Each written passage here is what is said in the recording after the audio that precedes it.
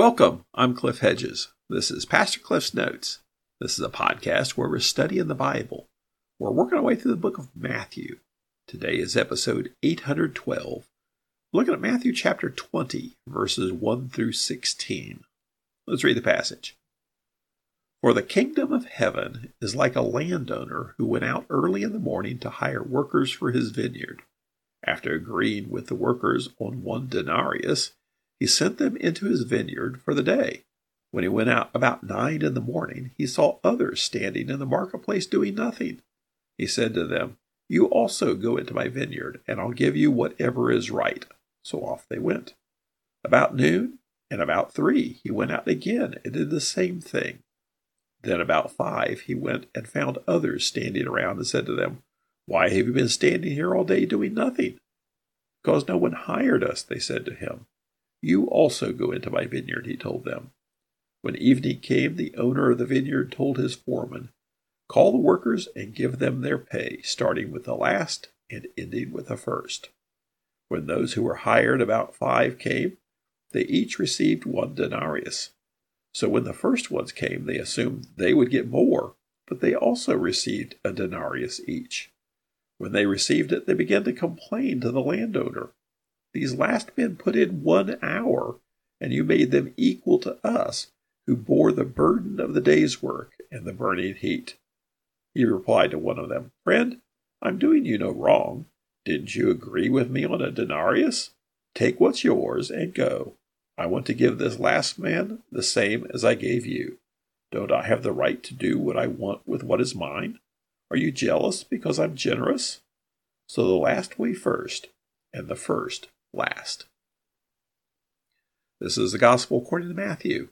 Matthew is writing this gospel, this account of the ministry of Jesus, to convince people that Jesus is the Messiah. We're in the section where they're on the journey to Jerusalem. They finished the ministry in Galilee and are now heading toward Jerusalem for the final confrontation with the religious leaders.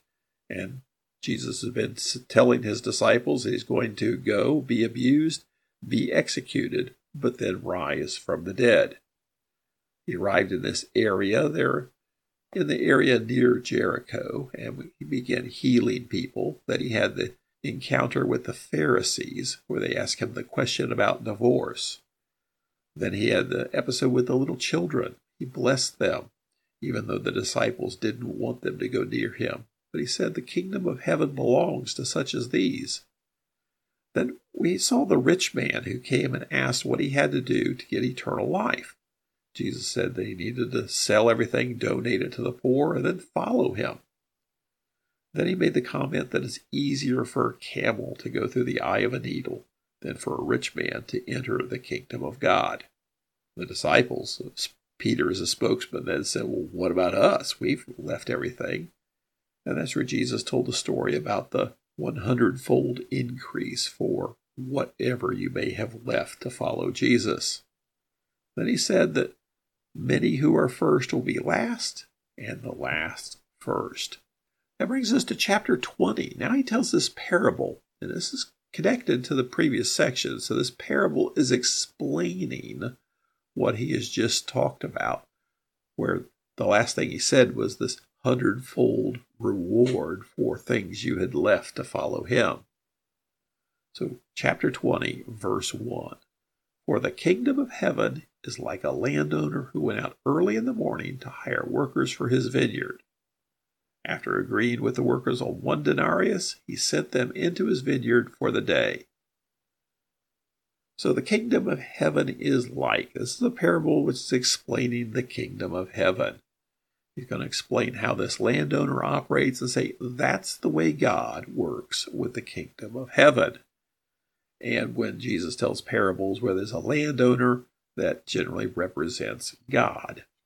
So he goes to the marketplace to hire day laborers, and he agrees to pay each of them a denarius. A denarius is the amount of money which is considered a fair wage for a day's work.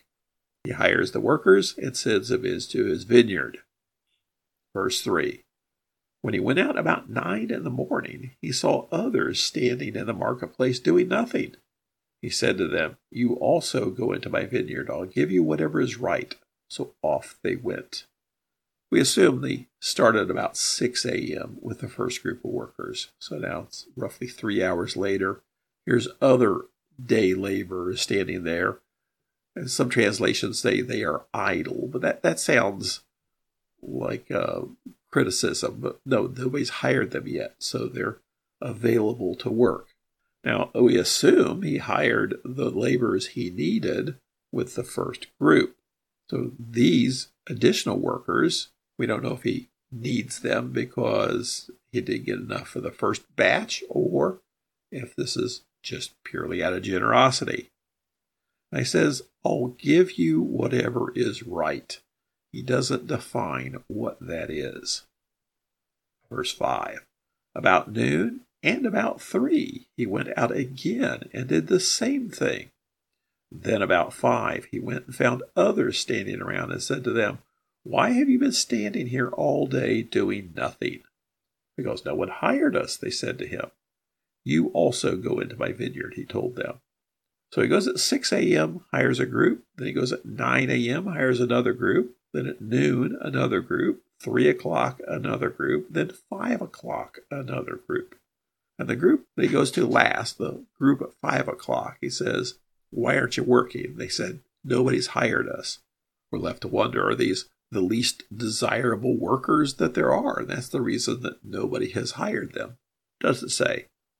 Verse 8, when evening came, the owner of the vineyard told his foreman, "Call the workers and give them their pay, starting with the last and ending with the first."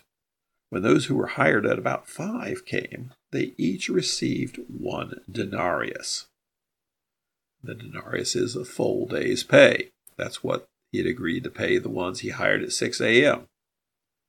Verse 10, so when the first ones came, they assumed they would get more, but they also received a denarius each. When they received it, they began to complain to the landowner. "These last men put in 1 hour. You made them equal to us who bore the burden of the day's work and the burning heat." Well, we can identify with this. This just doesn't seem right. If you want to give everybody a bonus, that's fine. But to pay the people who only worked an hour the same amount that you paid the guys who worked 12 hours, that just doesn't seem right. And that's what we're seeing through chapter 19 and 20 is turning the value system on its head. There is the world's value system, and then there is God's value system. Verse 13, he replied to one of them, "Friend, I'm doing you no wrong. Didn't you agree with me on a denarius? Take what's yours and go. I want to give this last man the same as I gave you. Don't I have the right to do what I want with what is mine? Are you jealous because I'm generous?" So was anybody actually wronged here? No. They agreed to work the day for a denarius. And the man is free to pay those that only worked an hour a denarius. But we step back and say it doesn't seem fair based on our worldly understanding of you get paid for how you work. But remember the first sentence, the kingdom of heaven is like. So this is not really describing commerce. This is describing how God operates in the kingdom of heaven. I'm curious, the actual literal translation of this statement, "Are you jealous because I'm generous?" literally translates as, "Is your eye evil because I am good?" And that's comes from this idea of the evil eye, which can cause trouble. But the understanding is it's jealousy because of his generosity. Then verse 16, so the last will be first, and the first last. Now he reversed the order from last time where he said the first will be last and the last first, but it's the same effect. But he's turning things around. The value system that we understand does not apply with what God does. The worldly values are that you're rewarded based on the amount of work. But God's values, he rewards based on his grace. And the good thing is we don't get what we deserve. If you think about what we actually deserve from God, well, we deserve eternity in hell, but we get his love and gifts. Now, some want to say this story is really addressing the Jews who've been the people of God for a long time, and the Gentiles who are the newcomers. Or some may actually be addressing the 12 disciples who were the original followers of Christ versus the latter followers of Christ. Or is it talking about moral people in the late edition of the sinners and tax collectors? I don't know that there's any of those actually behind the story here. The point being is that God's value system in rewarding is not based on our value system.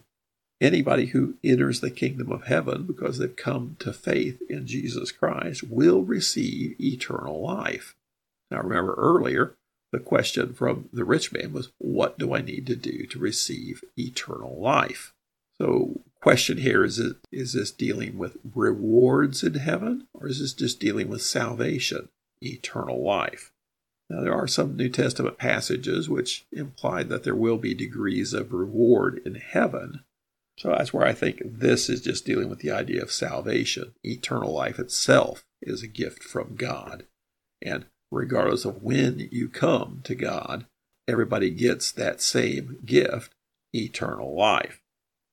But we also need to keep in mind that he's been turning things on their head as far as our understanding of the way God should work based on our understanding of worldly values. So even the idea of rewards in heaven, be careful that we don't apply our own value system of, I will be rewarded based on the work I've done for God, and it will be like pay. God operates a system of grace and love, and based on his own definition of what is right. And what God defines to be right is right. Thanks for joining me. Join me again next time as we continue working through Matthew.